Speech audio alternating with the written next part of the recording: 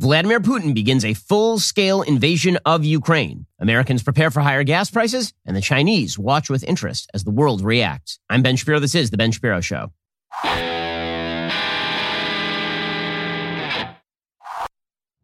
The Ben Shapiro Show is sponsored by ExpressVPN. I talk about them every single show. Why haven't you gotten a VPN yet? Get ExpressVPN right now at expressvpn.com/Ben. Well, you may have noticed a lot of chaos on the world stage. We're going to get to all of the extraordinary news in just one moment. First, you're spending a lot of money on your cell phone bill, like a lot of money. And now's not a great time to be spending too much money because, I mean, look at this economy. It's kind of on that razor's edge right now. You got inflation at all-time highs. You got a weakening stock market. So why would you want to spend more money on stuff you don't have to spend more money on? This is why you need to lower your cell phone bill today by heading on over to Pure Talk USA. Verizon, AT&T, T-Mobile, they all overcharge you for the same service you could be getting from Pure Talk at a fraction of the cost. That's why I'm a customer and why you should be one as well. And listen to this. Unlimited talk, text, and unlimited data plus hotspot for just $55 a month. That is correct. More data, less money. Join the hundreds of thousands who are saving every single month with Pure Talk. Listen, go to puretalk.com, find the plan that's right for you. Find the phone that's right for you, or just bring your own. And then, this month only, enter promo code Ben Shapiro. You will save an additional 25% off your first 3 months. That's puretalk.com, promo code Ben Shapiro. Head on over to puretalk.com once more. Use that promo code Ben Shapiro for an additional 25% off your first 3 months of coverage.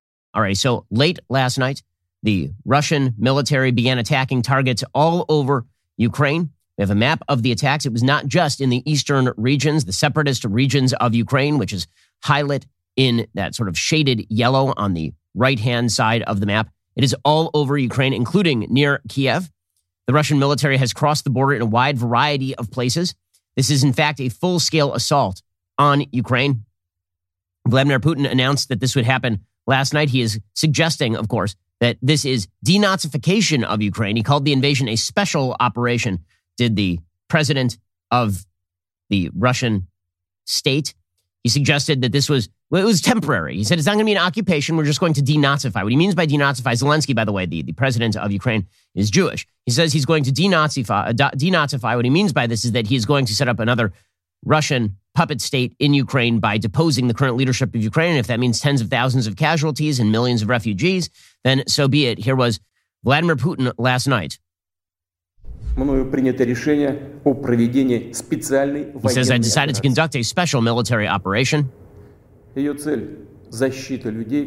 aims to protect people who have been bullied and subjected to genocide by the Kiev regime for 8 years. For that, we will strive for the demilitarization and denazification of Ukraine. The reason that he is invoking the Nazis, of course, is because in the sort of Soviet mind, the idea that justified the Soviet regime was the resistance to the Nazis in World War II. Forget about the fact that they originally allied with the Nazis in World War II. It was the resistance to the Nazis in World War II. And so Putin is calling on that storied history in order to invoke some rationale for why, in fact, he is invading Ukraine at this point. The New York Times has live updates, and the live updates are stunning because you are seeing attack after attack on high-profile target after high-profile target. The videos are amazing. Here are some of the explosions in Kiev, for example. You can see the ordnance hitting. You can see the sky lighting up. A lot of these sorts of clips are going around. Targets being blown up by the Russian military.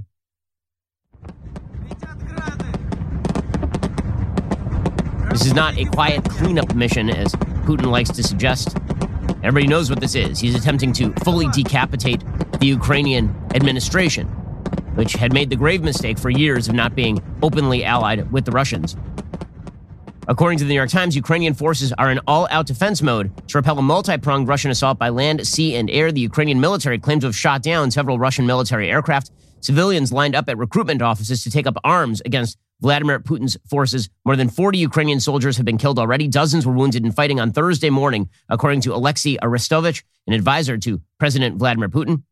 The country's foreign minister, Dmitry Kuleba, said Ukraine was facing a full-scale attack from multiple directions, but that it continues to defend itself from Russian advance. Initial reports of the fighting suggested that Russian forces had crossed into Ukraine at multiple points, with helicopter-borne troops flying in under cover of machine gun fire, naval units coming ashore in the southern port city of Odessa, military vehicles crossing in from Crimea, that's the peninsula that Russia seized, to the west's nothing, in 2014. Remember, the West did nothing in 2014 when they seized Crimea. So all of the areas that Russia had essentially seized have been used as staging points for a full-scale invasion of Ukraine. Ukrainian forces said they had shot down several Russian fighters and a helicopter in an increasingly intense battle to maintain control over key cities. According to a senior Ukrainian military official, Ukrainian troops had also repelled Russian advances on two major cities, Chernihiv in the north near the Belarus border, which Belarus is allied with the Russians, and Kharkiv in the northeast, close to Russia. The Ukrainian army is badly outgunned and outmanned by Russian forces, but in one indication it was mounting resistance, two Russian armored personnel carriers were seen damaged. One crashed into a tree in an eastern Ukrainian town. Apparently, the refugees have already started to flow into Poland by the thousands, and it's likely to get worse. Well, as you can see from the news, it is a very risky world out there. Well, this is just one reason why you should, in your personal life, you should have life insurance. Now, you're a responsible person, want to make sure that your family is taken care of. You need life insurance, and this is why you should head on over to Policy Genius. Policy Genius is your one-stop shop to find and buy the insurance you need. Head on over to policygenius.com/Shapiro. Answer a few questions. In minutes, you can compare personalized quotes from top companies to find your lowest price. It could save 50% or more on life insurance by comparing quotes with Policy Genius. The team of licensed experts at Policy Genius helps you understand your options and apply for the policy you choose. The Policy Genius team works for you, not the insurance companies. You can trust them to offer unbiased help and advocate for you at every step until you are covered. Policy Genius doesn't add on extra fees. They don't sell your information to third parties. Policy Genius has thousands of five-star reviews across Google and Trustpilot. And since 2014, Policy Genius has helped over 30 million people shop for insurance and placed over $120 billion in coverage. So head on over to policygenius.com/Shapiro right now. Get your free life insurance quotes. See how much you could save. Head on over to policygenius.com/Shapiro right now. Get those free life insurance quotes. See how much you could save. Get the life insurance you need as a responsible human being. policygenius.com/Shapiro. What's going on right here is, in fact, a challenge to the West.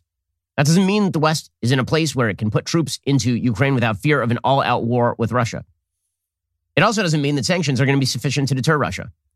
This is the natural outgrowth of decades of the West basically deciding after the Cold War that it was going to focus inward, that it was going to spend inordinate amounts of money, that it was going to cripple its own natural energy independence, that it was going to kowtow to aggressive foreign powers like China and Russia in order to avoid conflict. And it is no wonder that Russia has decided it's going to make a move like this. Now, we in the West don't understand this kind of move. We don't. We don't understand why China would try to take Hong Kong. We don't understand why the Taliban would try to take Afghanistan. We don't understand why Iran would be threatening Israel. We don't understand any of these things. And the reason we don't understand any of these things is because we in the West used to be animated by something like a higher purpose, the idea that we were a fundamental force in favor of freedom and liberty and what we used to call Western civilization. And we've lost that. And this has been an ongoing battle in the West for a very, very long time. The substitution of materialist hedonism in favor of some sort of higher purpose has been a serious battle. I was reading last night one of the best political essays ever written by George Orwell about Hitler. And this is not me saying that Vladimir Putin is Hitler, because Vladimir Putin is not Hitler. He's a thug dictator of a second-rate backwater economy with imperial aspirations. But he is not genocidal in the way that Hitler was, although he is in fact a murderer. But the essay is making a broader point, this Orwell essay. And I think it's important for us to understand this because we have a weird parochialism in the West. We like nice houses. We like nice cars. We like nice things. We like being able to speak freely. We like the lives that we've created. And we don't know why everybody doesn't see this as the end goal. You know, this is why we think that sanctions will work against Russia. Because, I mean, if we impoverish Russia, don't the Russians want to be more wealthy? Don't they want to have slightly nicer dashas? Don't they want to have better clothes? Don't they want to have Levi's? So George Orwell wrote about this in 1940. He said, Hitler has grasped the falsity of the hedonistic attitude to life. Nearly all Western thought since the last war, certainly all progressive thought, has assumed tacitly that human beings desire nothing beyond ease, security, and avoidance of pain. In such a view of life, there is no room, for instance, for patriotism in the military virtues. The socialist who finds his children playing with soldiers is usually upset, but he is never able to think of a substitute for the tin soldiers. Tin pacifists somehow won't do. Hitler, because in his own joyless mind he feels it with exceptional strength, knows that human beings don't only want comfort, safety, short working hours, hygiene, birth control, and in general common sense. They also, at least intermittently, want struggle and self-sacrifice, not to mention drums, flags, and loyalty parades. However they may be as economic theories, fascism and Nazism are psychologically far sounder than any hedonistic conception of life. The same is probably true of Stalin's militarized version of socialism. All three of the great dictators have enhanced their power by imposing intolerable burdens on their peoples. Whereas socialism and even capitalism in a more grudging way has said to people, I offer you a good time. Hitler has said to them, I offer you struggle, danger, and death. And as a result, a whole nation flings itself at his feet. Perhaps later on they'll get sick of it and change their minds, as at the end of the last war. After a few years of slaughter and starvation, greatest happiness of the greatest number is a good slogan. But at the moment, better an end with honor than a horror without end is a winner. Now that we're fighting against the man who coined it, we ought not to underrate its emotional appeal. George Orwell wrote that in March of 1940. Right before the all-out assault, the all-out assault on the continent had already begun by that point by Hitler. Well, you see the same sort of feeling crop up for Vladimir Putin. People wonder why Putin is doing what he's doing. They keep calling him a madman. He's not a madman. Vladimir Putin has been very clear about his intentions. He wishes to reconstitute the Soviet Empire. It's why he's made aggressive moves in Georgia. It's why he's made aggressive moves in Ukraine before. It's why he's made aggressive moves in Kazakhstan. He's been very clear about this. He has said it over and over and over again. And in believing this, he is revivifying a belief in the Russian people. Because the fact is that since the end of the Cold War, there's been a tremendous amount of nostalgia in the former Soviet Union for the era of the Soviet Union. However much we may not understand it, the reality is that Stalin remains extraordinarily popular in polls in Russia. As of 2019, a record 70% of Russians approved of Joseph Stalin's role in Russian history. In the early 2000s, that was not the case. People saw Stalin as a hallmark of a bloody, terrible past.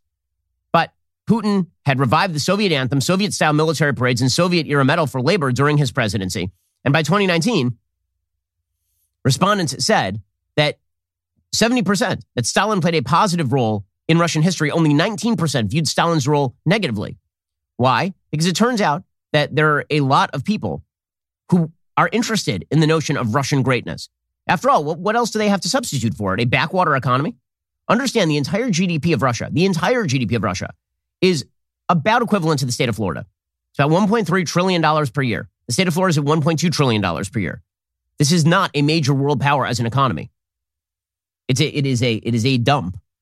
Economically, so what exactly do you have to give your people? Except for dreams of glory and reconstitution of a Soviet empire. There's a great book called Secondhand Time, won the Nobel Prize in a few years back by a woman named Svetlana Alexievich.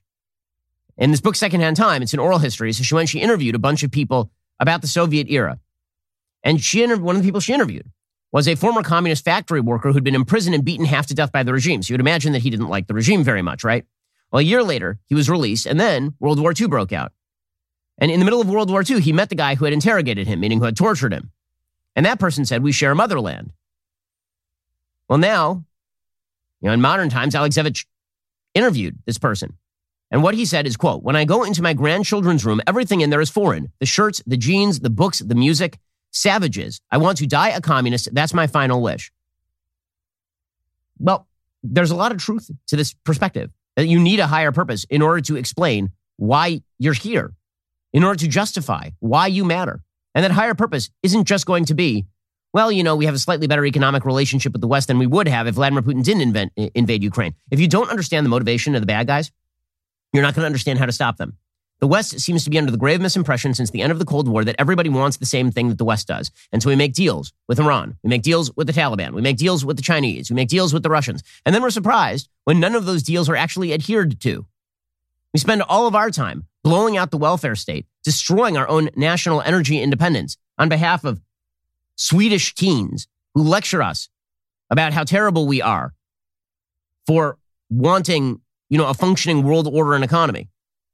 And then all of this is slow and it doesn't have a real impact. And then it all materializes at once. And what we are watching is the quickening of history right now.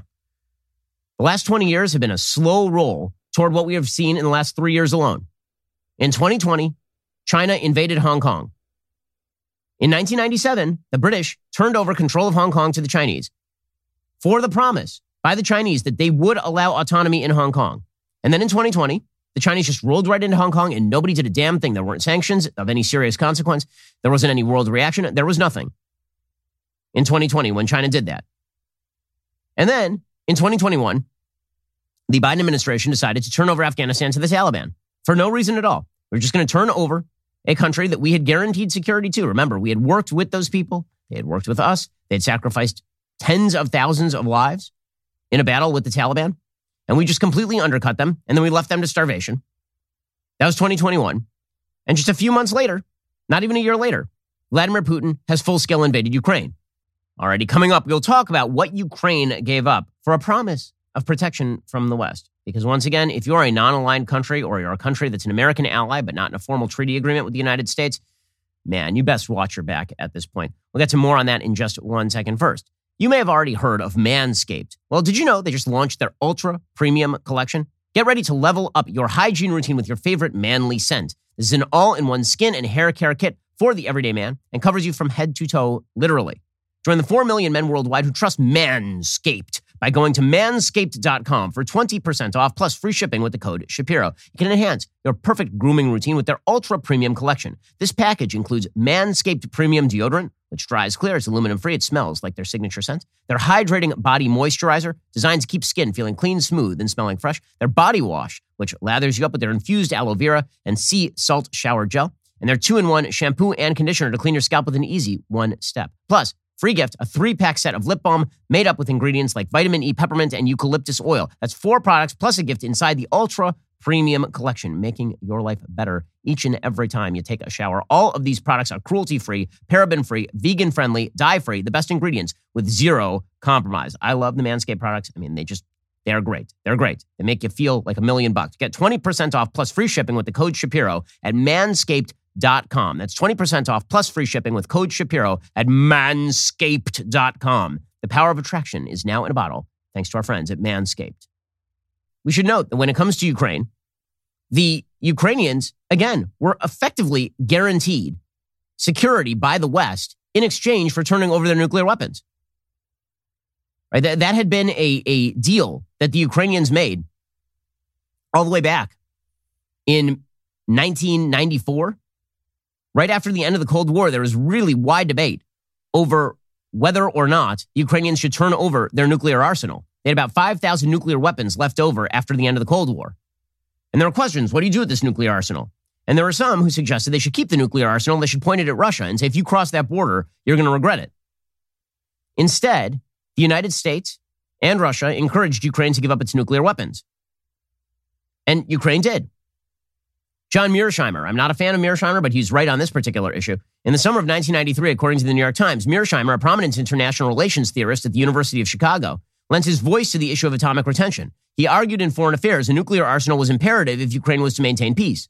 The deterrent, he added, would ensure that the Russians, who have a history of bad relations with Ukraine, do not move to reconquer it.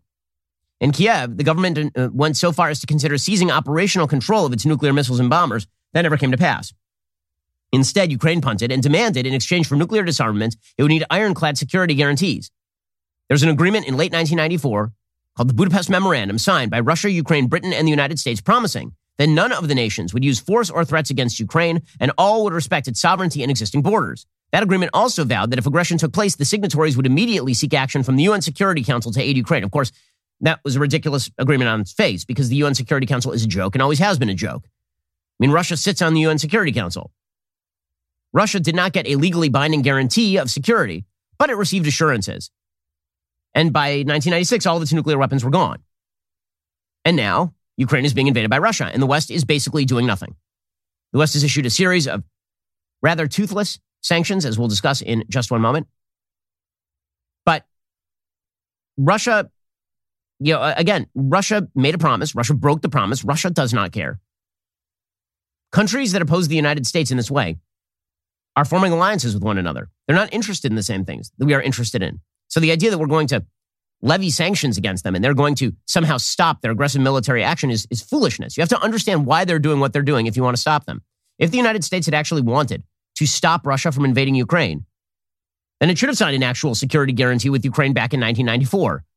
Or it should have allowed Ukraine to maintain its nuclear weapons. And by the way, if you're an American ally right now, why would you not seek to develop your own nuclear weapons? I mean, you've seen what the U.S. and the West do. They make promises and then they just retreat on those promises. They don't fulfill them in any serious way. Why do you think that Finland, which is not part of NATO, is now seeking NATO membership? They want a full-scale security guarantee against the Russians. And if countries don't get that, they're not going to sit by. They're not going to wait for the next Russian invasion or Chinese invasion or Iranian invasion. They're not going to do that. They're going to develop their own military capacity, their own nuclear resources. People are going to arm up. And if they're smart, they should arm up. As we'll discuss in a second, all of this is a prelude to what's coming next, which is going to be a Chinese invasion of Taiwan. That is the most likely next shoe to drop here. Whether it happens this year, whether it happens next year, this is not 10 years down the road. We are talking probably months or short years down the road when China invades Taiwan. Because all the predicates have been set. 2020, China takes Hong Kong.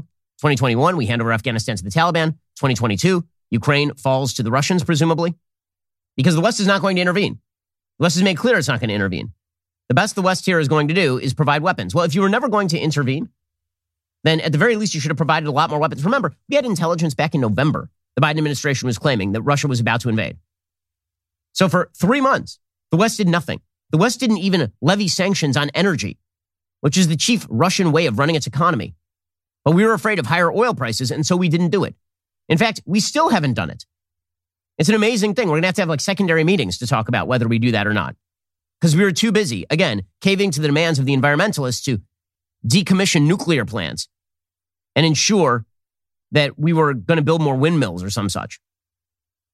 And well, the situation on the ground, it's Ukraine that's now paying the price. According to CNN, Ukrainian casualties are already in the hundreds, and we are just hours into this conflict. Here's one of their reporters yesterday. The Ministry of Ukraine is putting the number of casualties so far in this nationwide missile assault at this stage, for the most part, in the hundreds, which is, incredibly alarming. Okay, according to the Financial Times, Western security services, which have accurately predicted the course of events up until now, and by the way, we should remember that. For all the people who said that it was all fake, it was all phony, it was the West ramping up all of this, that's what Putin was saying, but he was lying.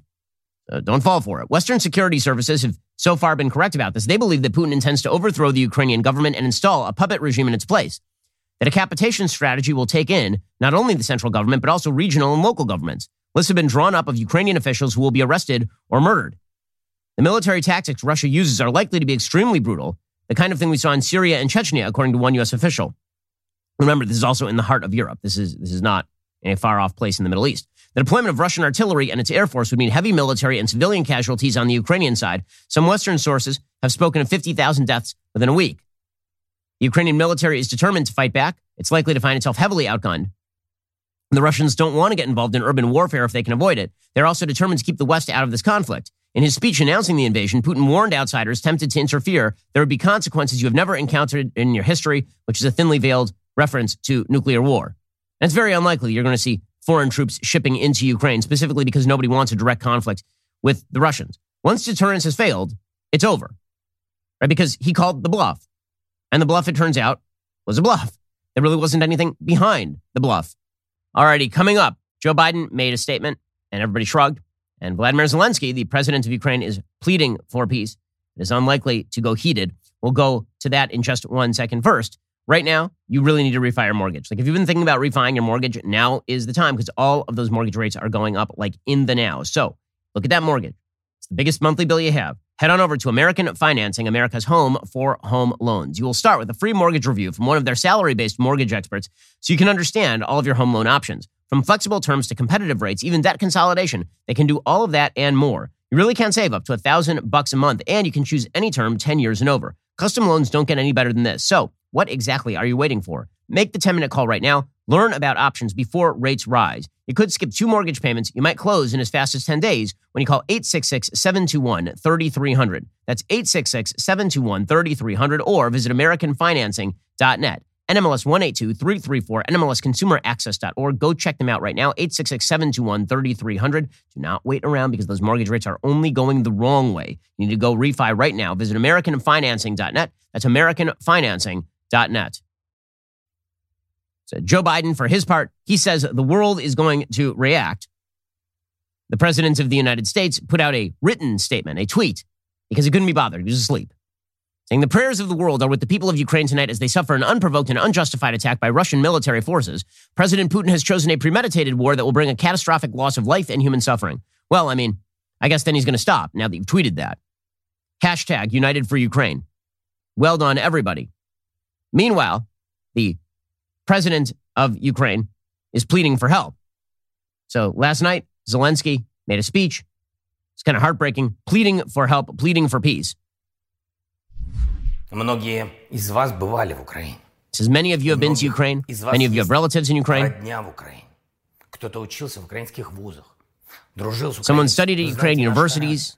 You are friends with Ukrainians. You know our character. You know our people. You know our prince. You know what we are. We value you to listen to, so listen to yourself. Listen to the voice of reason, common sense. Hear us. The people of Ukraine want peace. The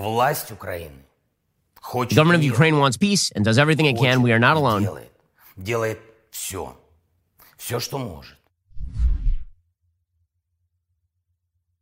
I mean, it's that's not true. I mean, effectively speaking, they are alone at this point. He also suggested that Putin had ordered the invasion, which of course is true. And then he put out a statement that everybody would be given weapons. Things are so dire in Ukraine, they're basically just handing out weapons to anybody who's willing to defend the country at this point. He actually tweeted it out. Meanwhile, the Ukrainian diplomats are doing their best to raise the alarm.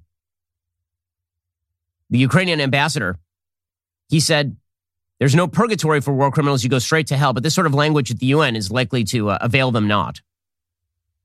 Well, as I said, relinquish your duties as a chair. Call Putin, call Lavrov to stop aggression. And I welcome the decision of some members of this council to meet as soon as possible to consider the necessary decision that would condemn the aggression that you launch on my people. There is no purgatory for war criminals. They go straight to hell, Ambassador. Well, I mean, all of that is well and good, but words are not going to stop Vladimir Putin or China or Iran. None of that is going to have any impact. You can see the fecklessness of the West here. The UN Secretary General, Antonio Guterres, he literally started quoting peacenik hippie songs from the 1960s in an attempt to stop Vladimir Putin yesterday. If indeed an operation is being prepared, I have only one thing to say from the bottom of my heart. President Putin, stop your troops from attacking the Ukraine. Give peace a chance. Too many people have already died. Thank you, Mr. President. Okay, well, give peace a chance ain't going to stop it. Okay, so what is going to stop it? Nothing that the West is attempting at this point. And in fact, the West only has a few options to even put pressure on Putin. Option number one is oil and natural gas. There's only one problem. The West has no interest in actually doing that. The State Department literally said yesterday that they are not going to hit global energy markets. They're afraid of the increase in gas prices, so they're actually not going to cut off at this point the natural gas and the oil. And by the way, even if they do, Putin knows that's only temporary because in its own idiotic, self-obsessed narcissism, the West decided that the most important thing on planet Earth was to pretend that we were going to lower carbon emissions by not developing our own energy resources and instead shipping in cheap oil and gas from the Russians into Europe while building useless windmills. That was their actual plan. It was an idiotic plan. I mean, listen, when Biden first came into office, his first couple moves were green light Nord Stream 2, which is the Russian gas pipeline from Russia into Europe, and to cancel the Keystone XL pipeline. Dan Crenshaw was pointing out today, and he is correct, of course, that we import almost 600,000 barrels of oil per day from Russia. The Keystone XL pipeline would have produced 830,000 barrels per day. But Joe Biden had his orders, and his orders were that cheap oil is bad as long as we produce it. And if we sort of bring it in under the table from other countries, I guess that we should probably do that. So we've made ourselves more dependent on some of the worst people on earth. So Joe Biden sanctioned Nord Stream 2 yesterday. He put out a statement saying, since Russia began deploying troops to the Ukrainian border, the United States has worked closely with our allies and partners to deliver a strong, unified response. As I said, when I met with Chancellor Scholz earlier this month, Germany has been a leader in that effort. We have closely coordinated our efforts to stop the Nord Stream 2 pipeline if Russia further invaded Ukraine. Yesterday, after further close consultations between our two governments, Germany announced it would halt certification of the pipeline. Okay, so this prompted Matt Lee of the Associated Press, one of the few good reporters left in the industry, to ask, so why did you greenlight Nord Stream 2 in the first place, since obviously your decommissioning of Nord Stream 2 didn't stop Putin in any serious way? You guys have been saying for months, indeed for over a year, since the waivers were first granted, that in fact this gave you additional leverage withholding the sanctions did, and would serve as a deterrent. Clearly, it didn't They didn't provide you with any leverage at all that we can tell, because of what you just said in your opening statement about the invasion beginning. So, how do you explain to people why you didn't impose these sanctions earlier? Okay, and of course they have no good answer for that. In fact, Jen Psaki suggested yesterday from the podium of the White House that Biden's sanctions strategy was working. What would not working look like then exactly? Why is this a better way, a more effective way than issuing sanctions unilaterally and then possibly pressuring the Germans to take action themselves? Well, it hasn't been operational, which is an important component, right? It's not like oil has been flowing through Nord Stream 2, which is a very important component here. And we made the assessment, others can have different assessments, that this would be the way to achieve the outcome that we've now achieved. Others can have different assessments. There's no proof or evidence that their approach would have worked. Ours has worked. In what sense has yours worked, lady? In what, do you have a different definition of the word worked? Because are we talking worked with an E or what? What, how are you defining worked? Because it seems to me with the Russians in Kiev that it has most definitely not worked. In fact, Jen Psaki was asked, this is right before the invasion. This is yesterday afternoon. The invasion happened late last night in American time, Eastern time. And Jen Psaki was asked about whether, if it was working, Putin would invade further, and she had no answer for this. Do you think these sanctions will actually be a deterrent? Well, I think that is a decision for President Putin to make. I mean, there are statements he has conveyed in terms of what he wants to achieve here, right? The division of NATO, the opposite is happening, right? He wanted to see Nord Stream 2 move forward, a key prize for him. That is obviously not happening. He wants to have a flourishing economy for the Russian people. Just even without the bite of our sanctions, that is clearly not happening. So this is an assessment he's going to have to make, and we expect he'll hear from people around him who are being impacted and other people in Russia about the impact of these sanctions. Nope.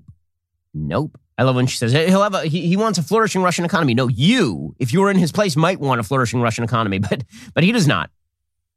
It really is amazing, the complete mental break between the West and its enemies, and our inability to get outside our own heads long enough to even understand what they are attempting to do. Because honestly, it is not all that complex. It's not all that complex. The left has its own higher purposes in the West as well. And it's not just pure making money. It has its own higher purposes. So why can't it I don't like those higher purposes at all, by the way. But why can't it just transfer that same utopianism over to what Putin is trying to do? Because that's much more indicative of what he's trying to do than any talk about how if we sanction oil or natural gas pipelines, that's going to magically change his mind on any of this. But again, we don't even have the stomach for that. We don't have the stomach for that because Putin could upend the world oil markets. David Frum has a piece in The Atlantic talking about this. He's wrong on a lot of things. He's not wrong about this. He says some commentators are comparing the current Russian aggression against Ukraine to Hitler's invasion of Poland in 1939. Here's another analogy that could be more accurate. In 1979, upheaval in the Middle East sent energy prices soaring and Western economies tumbling. Russia is the world's number 3 exporter of oil. It's number 2 exporter of natural gas. If Western countries respond to Russia's invasion by imposing sanctions, Russia's obvious countermove is to retaliate by cutting back fuel sales. Such a move would hurt Russia too, but Putin has prepared for the shock. The real explanation for Putin's timing is the slackness of the world energy market in the late 2010s and its new tightness in the 2020s. From mid-2014 until the onset of the global pandemic in 2020, Russian gas sold for less than $10 per million metric British thermal units, often for under $5. But the gas market is cyclical, and right now Russia has leverage. The higher prices enabled Russia to build massive holdings of dollars, euros, and gold. Those holdings now exceed $630 billion, an impressive stash for a country with a GDP of only $1.5 trillion. In 2017, 18, and 19, Russia's dominance over its gas customers in Western Europe was weaker. Its financial resources to endure market disruption were fewer. In 2022, Russia's power over its gas customers is at a zenith, and its financial resources are enormous. Putin has been building to this crisis for a long time. Now we have arrived at an impasse where Russia could inflict real havoc on world energy markets if it so chooses. And the West knows this. But we are unwilling to take the measures necessary. I mean, Europe right now is in the midst of dithering. We're going to have another meeting. Now, again, they've known this was coming for months, and they still had not set up. Biden had said just 2 days ago, he suggested that we were going to hit him with one sanction, and then if you move forward with more sanctions, well, shouldn't you have like a step-by-step process where it triggers immediately? They didn't. They have to get back together to try and figure out what to do right now. Now, again, the West could compete its way out of this. Kenneth Griffin and Neil Ferguson have a piece of the Wall Street Journal talking about this. They say the foundation of Russian power today is the energy industry, which funds Russia's foreign policy, including its formidable armed forces. Russia is an energy superpower in no small part because European consumers buy Russian gas. Europeans wagered that energy interdependence would temper Russian militarism, but instead, Europe has funded the Kremlin's rearmament. Europe would be safer if it had relied on allies for its gas. The problem isn't Europe's energy dependence, but Russia's use of energy to co-opt European politicians. In early February, former German Chancellor Gerhard Schroeder was nominated to join the board of Gazprom, Russia's state-owned gas monopoly. He already sits on the board of Rosneft, Russia's state-owned oil giant. These appointments highlight Germany's dependence on Russian gas. Is it any surprise that Chancellor Olaf Scholz initially sought to exclude energy explicitly from sanctions on Russia if it invaded Ukraine? The U.S. should encourage its European allies to reduce their reliance on Russian gas exports. The additional sanctions against Russia envisaged by the Biden administration would come at a tremendous cost to Americans without addressing any long-term source of Putin's power. Tougher financial sanctions would only further reduce the attractiveness of the dollar as a reserve currency. Withholding U.S. technology from Russia would inflict both direct and indirect damage on American companies, which have many international competitors, not least in China. Reducing reliance on Russian gas will require substantial investment and political will. Europe needs to replace as much Russian gas as possible with liquefied natural gas, ideally with long-term contracts to buy gas from allied countries such as the United States. But then they would have to give up all of their ridiculous environmental nonsense for 5 seconds and come to grip with the facts that they haven't actually been they've been powered by the carbon-based energy that they supposedly decry. Once again, giving into a screamy Nordic teen about your energy policy, it turns out enables a mass murdering Russian dictator to cross borders. And you can see the reluctance in the West to do anything. This is kind of an amazing thing. Yesterday, the U.S. Deputy National Security Advisor, a person named Dalip Singh, was asked about more sanctions, and he decried what he called the bloodlust for more sanctions. You know, sometimes I wonder if there's almost a bloodlust out there for sanctions as an end to themselves. But let me just be really clear. We did hit hard yesterday. And it was only a demonstration effect. We shut down an $11 billion natural gas pipeline. We took out 2 of the major banks in the Russian banking system that controlled $80 billion in assets. We cut off Russia from Western financing in terms of government debt. And we put on notice the oligarchy in Russia that no one is safe. And there's a chilling effect now for any oligarch or any crony or their family members that have gained from Russian kleptocracy. They're not going to share in the pain. Okay, well, I mean, he keeps talking about bloodlust for sanctions. I mean, you have Russia crossing borders. So this, I mean, look, we're just weak. We're weak. And Putin knows that we're weak. Doesn't mean we're weaker than Russia is. But here's the point. It's not about the innate weakness of Russia versus the strength of the United States or the innate weakness of China. Russia and China are both failed states. I know everyone wants to treat China as a rising power. China is not a rising power. China is a declining power. China has serious internal problems. They have a massive debt to GDP ratio. China has serious demographic problems. They're demographically upside down. Russia doesn't even have an economy. It is demographically upside down. But that's not what matters when it comes to geopolitics. When it comes to geopolitics, what matters is power and the will to expend it. Russia and China have it. Iran has it. The West does not. The West is willing to appease and appease and appease simply to avoid conflict because we like our lifestyles. So we're not going to do anything about oil and natural gas, not in any serious way. At least that's the bet that Russia is making. So they don't feel that bad about going into Ukraine. So what other possibilities are on the table? There's another possibility that's on the table that could theoretically accelerate China's drive toward war with Taiwan. We'll get to that in just 1 second. First, the gas prices are going to go up. They're just going to go up. They're going to spike pretty rapidly now. Everybody knows this. They're already bad. Wait for the price inflation that is going to hit, given what Russia is doing in Ukraine. Well, if you need to save on gas, and now we all do, you need Get Upside. My listeners are earning cash back for every gallon of gas every single time they fill up. Just download that free Get Upside app in the App Store or Google Play right now. Use promo code Shapiro for 25 cents per gallon or more on your first fill up. Cash back. Do not pay full price at the pump anymore. Get cash back using Get Upside. Again, you just download that app for free. And then you use promo code Shapiro. You get 25 cents per gallon or more on your very first tank of gas. Why would you not take advantage of that? I mean, it's literally free money. It's not just for gas. You can earn up to 30% cash back at grocery stores, restaurants, and food delivery as well. And you can cash out anytime to your bank account, PayPal, or an e-gift card for Amazon and other brands. Just download that free Get Upside app. Use promo code Shapiro to get 25 cents per gallon or more cash back on your very first tank of gas. Just use my promo code Shapiro right now. That is promo code Shapiro. Go check out that free Get Upside app today. Okay, we're going to get to more on the crisis in Ukraine in just one moment. First, if you ever want to be a fly on the wall for conversations that normally don't take place on screen, now would be your chance. I have a brand new show. It's called The Search. You will join me and my closest friends as we head to my favorite local coffee spots and dive into deep conversations you normally don't hear because the camera normally isn't rolling. My first guest was the great Jordan Peterson. The second episode of The Search features another of my very good friends, highly lauded historian Neil Ferguson. Neil is just, he's a hoot. He's brilliant. His knowledge of history is unparalleled.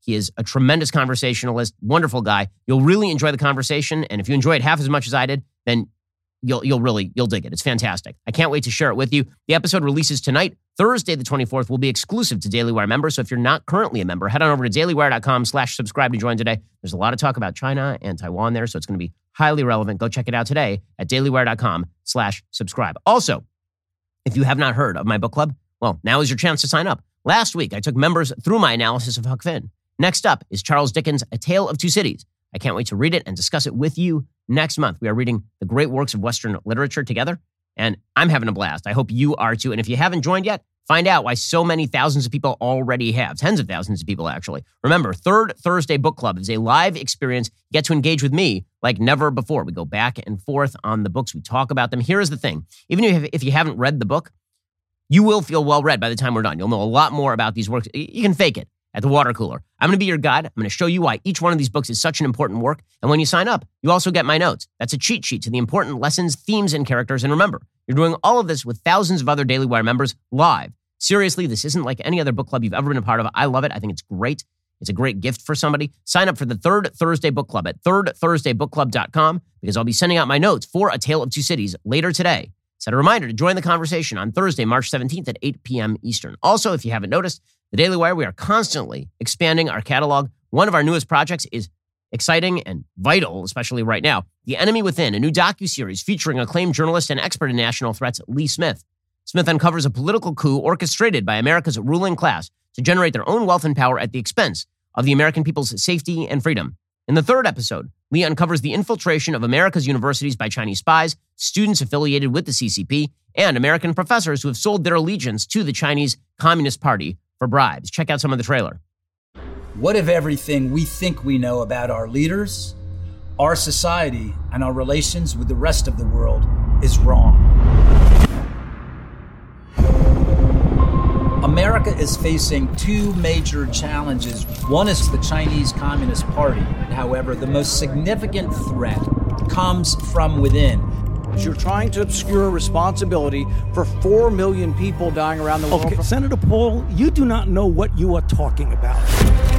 We've already seen evidence of how the elites want to run the United States. They're modeling themselves after Chinese autocracy.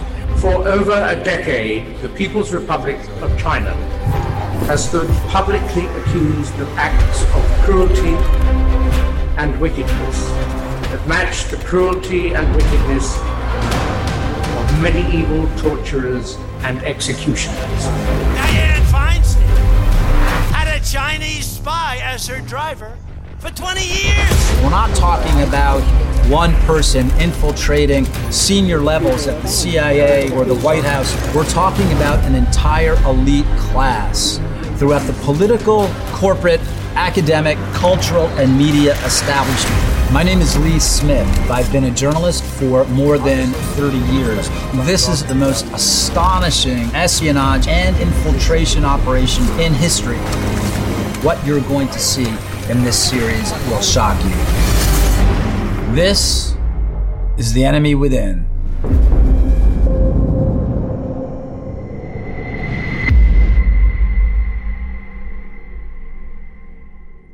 It's truly vital stuff. I mean, given the geopolitical situation right now, it gets more vital every minute. All episodes of The Enemy Within are streaming now exclusively at the Daily Wire. So if you're not a member, now's the time to change that. Head to dailywire.com/subscribe to join us today. You're listening to the largest, fastest growing conservative podcast and radio show in the nation.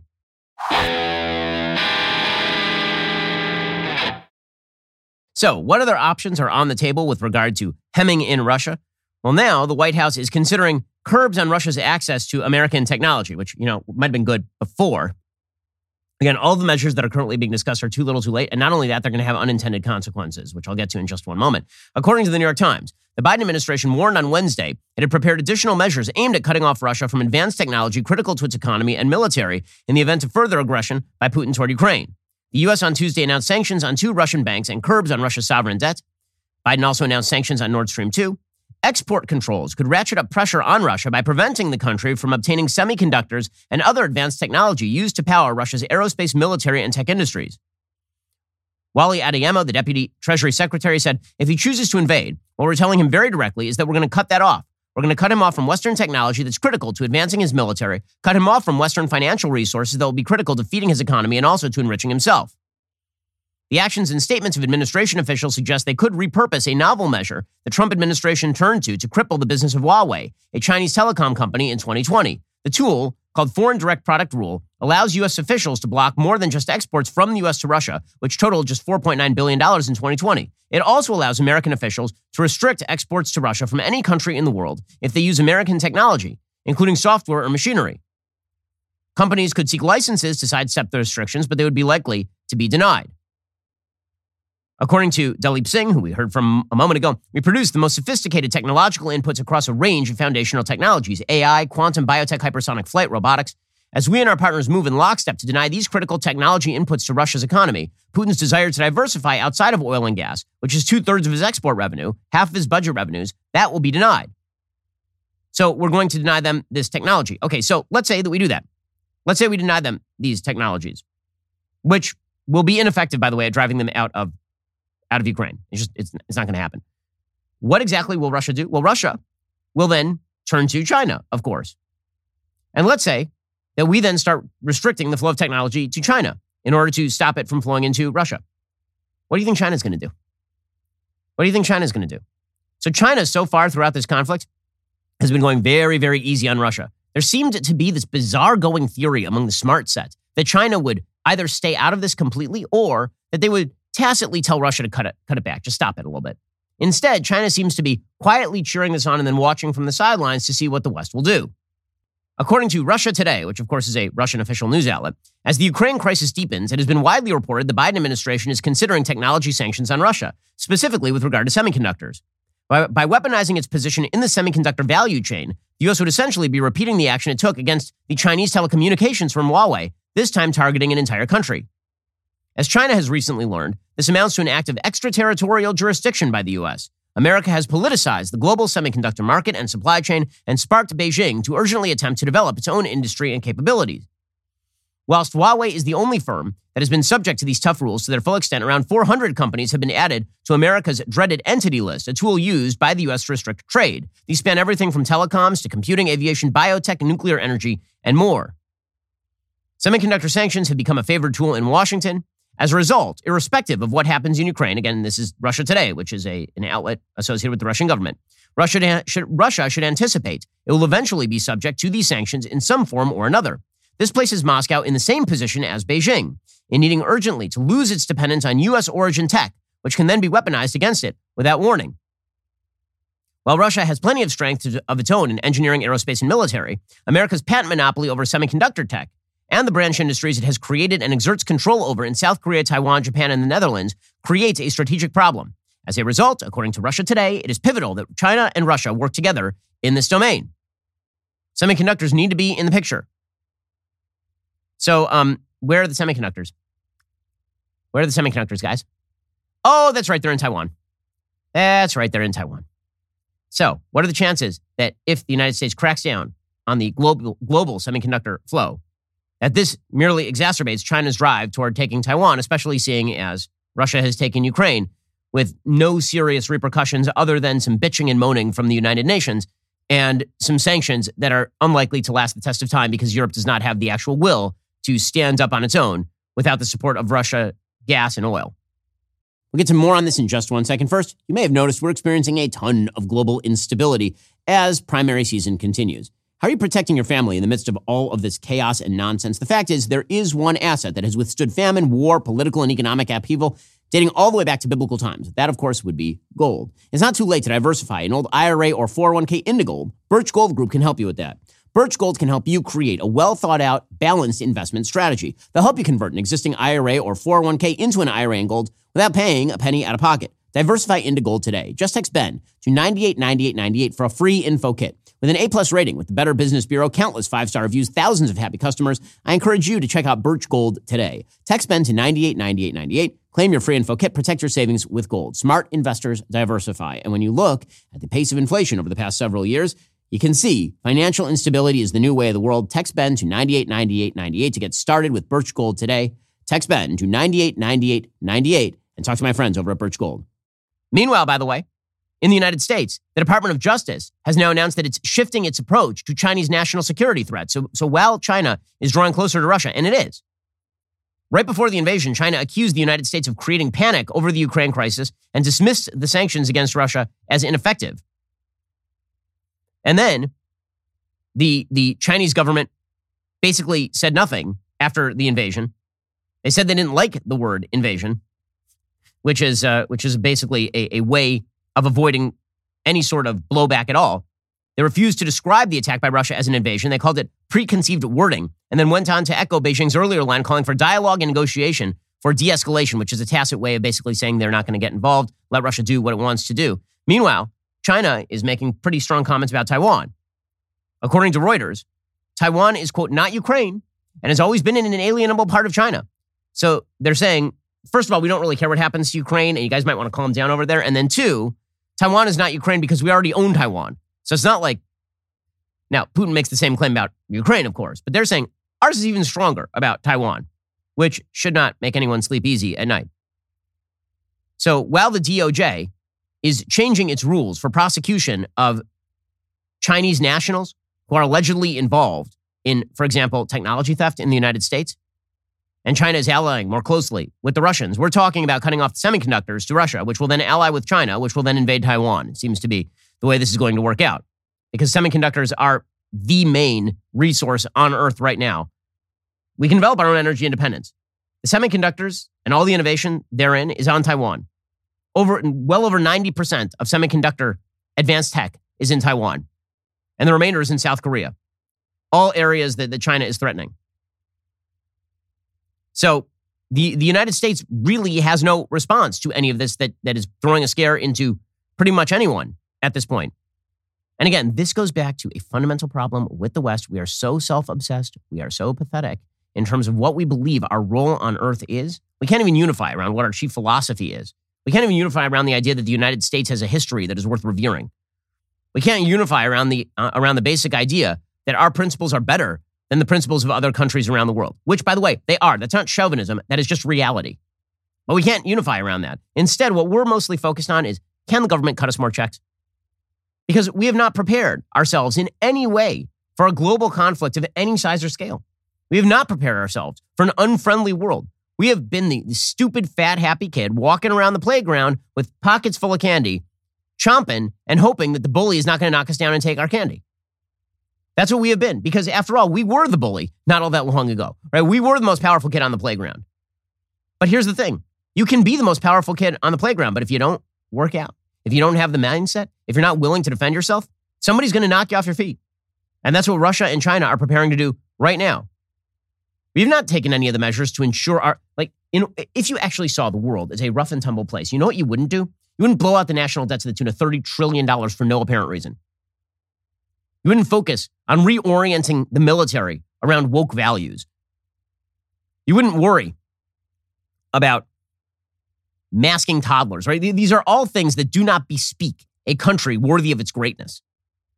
They don't. We are so navel-gazing. We're so narcissistic. We're trapped in our own reflection that we're not even around to realize when everybody else is challenging us on the world stage. And I know there are a lot of people who are saying, well, why should I care about Ukraine? Why should I care about Taiwan? Why should I care about these places? Because your safety and your security and your prosperity are reliant on a global system. And that global system is maintained by American hegemony. And when that hegemony goes away, the system is not going to maintain. Things will get worse in your life. You will have more expensive products at the very least. You will have more threats on our foreign borders. You will have more problems globally in the supply chain. You like the inflation right now? Wait until the supply chains are being throttled by our enemies. Wait until it's China not just taking over Taiwan, but then threatening Australia. Wait until it's Russia not just taking over Ukraine, but threatening all the rest of the Baltic states and the Europeans kowtowing to it. The global system matters because we live in a global system, and pretending otherwise is thinking before airplanes existed, certainly before the internet existed. And again, we're all complaining about the inflation right now. That's a supply chain problem created by the pandemic and then exacerbated by overspending in the United States and loose Federal Reserve monetary policy. Wait, what if it's purposeful? Wait until that happens. It's all fun and games until things get real, and things are beginning to get real right now. But we are not treating the world with any sense of seriousness. When you lose your higher sense of purpose, it turns out that cannot be regained by a simple appeal to hedonistic check cutting. Right now, according to the Wall Street Journal, the national debt this month reached $30 trillion. This is Jeb Henserling writing for the Wall Street Journal.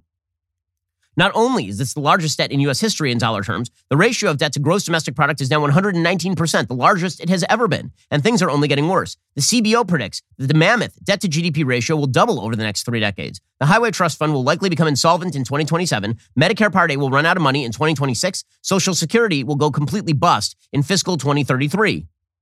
Now Americans are beginning to experience inflation, one of the primary costs of rapidly growing levels of national debt. Every day we hear supply chain challenges and the pandemic are to blame, but those aren't the only culprit.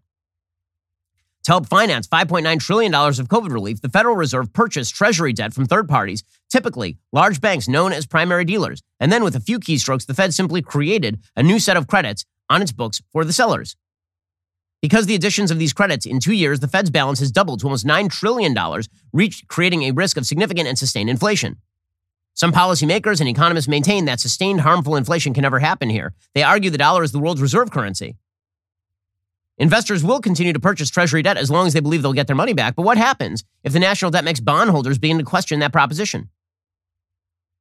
What happens if the American economy stops growing? If we have a weak economy, if we overspend, if we treat our economy as a grab bag of cash filled with free money, guess what? We are not making ourselves strong enough on the world stage to withstand any sort of real conflict. If we distract ourselves with all this stuff, then we give up our claim to be the global hegemon. And when we do that, by the way, there are costs. There are real world costs, not just in human lives around the world and U.S. military lives that will be lost, but also in terms of the quality of life in the United States. We are blessed to, we were born on third base, most of us, and think we hit a triple. And we think, okay, what if we steal second? You know, what if we just go back and undermine the very foundations of the world order that has created our prosperity? What if we just give up on those? And then we'll see what, and this is what Putin is basically saying. He's challenging us right now. That doesn't mean that we have to go to outright war, because let's face it, Ukraine is already pretty much gone. Okay, sanctions are not going to stop Putin from doing what he wants to do. The question is going to be, what do we do with the next thing? Do we allow China to take Taiwan the way that we've allowed Putin to take Ukraine? Or do we ship in more weaponry than God has ever seen into Taiwan and damn the consequences with regard to China? Do we start cutting China off at the knees economically? Do we stop their intellectual property theft? Do we treat our enemies like our enemies? Or do we keep signing ridiculous deals with Iran with the help of China and Russia? Do we keep focusing in on how to reimagine capitalism, which is something that the left has been very focused on? Instead of unleashing the power of the American economy, American innovation and ingenuity, we've been focused on what kind of checks can we cut to people to stay home? How can we reimagine capitalism on a global scale to cut down on innovation and redistribute? The Wall Street Journal has an interesting piece today about the Hewlett Foundation. It says the 20th century economist Joseph Schumpeter famously wrote that capitalism sows its own destruction by creating a knowledge class who despise its success. Behold, the Hewlett Foundation and Omidyar Network's $40 million gift to the paupers at Harvard and MIT to reimagine capitalism. The press release says, for more than 40 years, neoliberalism has dominated economic and political debates, both in the U.S. and globally, with its free market fundamentalism and growth at all costs approach to economic and social policy. It offers no solutions for the biggest challenges of our time, such as the climate crisis, systemic racism, and rampant wealth inequality. And in many ways, it has made those problems even worse. If you think these are the worst problems on earth, climate crisis, systemic racism, and rampant wealth inequality, you are a first world person who does not understand how the actual real world works. It's our stupid focus on the so-called climate crisis that has led Europe to be completely dependent on Russian natural gas. These things are not disconnected. We're so busy focusing on the alleged systemic racism of America's police forces that we've forgotten about the fact that, our enemies are committing actual genocides in places like Xinjiang. But again, we have too many navel-gazing rich people over here who are perfectly happy to undermine the foundations of their own society. As the Wall Street Journal says, Joseph Schumpeter predicted that people in the comfortable West, including tech entrepreneurs, would take prosperity for granted. And that's exactly what is happening. By reimagining capitalism, as the press release advertises, what these foundations really mean is putting politicians and the administrative state in charge of redistributing more of its proceeds. But if they'd been paying attention in recent years, they might have noticed free market fundamentalism could have spared the United States from some terrible mistakes. But they don't care about sparing the United States from terrible mistakes. They think that the mistake is the system. People on the left make fun of people on the right for pointing out things like, why are you so focused in on social policy in the United States when there are threats abroad? Why do you think it matters? Why do you focus in on silly stories about transgenderism and transgender swimmers and gender ideology and the indoctrination of our children? Because when your society that is so engrossed in your own navel, you destroy the institutions that made your freedom possible, and you undermine freedom around the world. That's why. If you're a weak, pusillanimous society, you will collapse. Going all the way back to the Bible, when God suggests Yeshurun got fat and kicked, what he means is that when you get fat and when you get happy and when you ignore what you had to do to get there, when you ignore your fundamental principles and your higher purpose, the predictable result is that you lose and bad things happen. And that's precisely what the United States has been doing for decades. Until the end of the Cold War, at the very least, we had the ability to look at the Soviet Union and say, we're standing up to those guys. That's our existential purpose. But then the Cold War ended. And the question became, what comes next? What are we going to do? What are we going to become? Now, what we could have done is we could have stayed lean and mean. We could have maintained our muscular military. We could have maintained a robust economy focused on innovation. To a certain extent, we did some of that in the 1990s. But instead, we decided not to do that. We decided that it was much more important for us to become basically post-World War II Britain.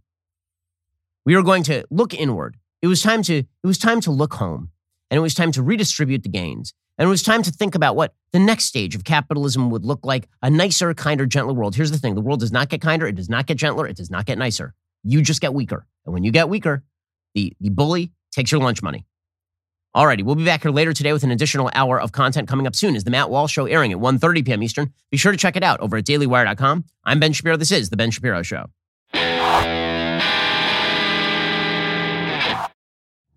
If you enjoyed this episode, don't forget to subscribe to the show. Help spread the word about The Ben Shapiro Show by giving us a 5-star review and sharing the show with a friend. We're available on Apple Podcasts, Spotify, YouTube, or wherever you get your podcasts. And be sure to check out some of our other Daily Wire shows. The Ben Shapiro Show is produced by Elliot Feld. Executive producer Jeremy Boring.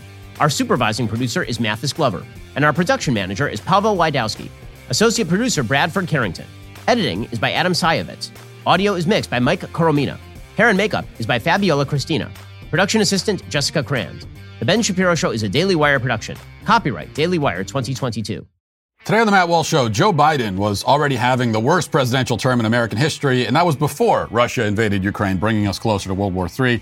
And it's not a coincidence that this has happened after Biden spent his first year in office focusing primarily on wokeness and intentionally making our military weaker and more feminine. So we'll talk about that today. Also, Canada proposes legislation that will allow people to report hate speech before it happens. So Brave New World meets the Minority Report in Canada, plus a trucker convoy heads to D.C. I have my reservations about this one, and I'll explain. Also, a writer for New York Magazine says that parents who insist on parental rights are actually household tyrants. And finally, in our daily cancellation, we'll look at the fat acceptance activist who says that dieting is a form of conversion therapy. Yes, all of that and more today on The Matt Walsh Show. We'll get to more on this in just 1 second. First, Pure Talk believes in American values, and that free should mean, like free. So when you switch to Pure Talk today, you'll get a free Samsung 5G smartphone. There's no foreign-line requirement, no activation fee, just a free Samsung that's built to last with a rugged screen, quick charging battery, and top-tier data security. Qualifying plans start at just $35 a month for unlimited talk, text, 15 gigs of data, and a mobile hotspot. Pure Talk gives you phenomenal coverage on America's most dependable 5G network.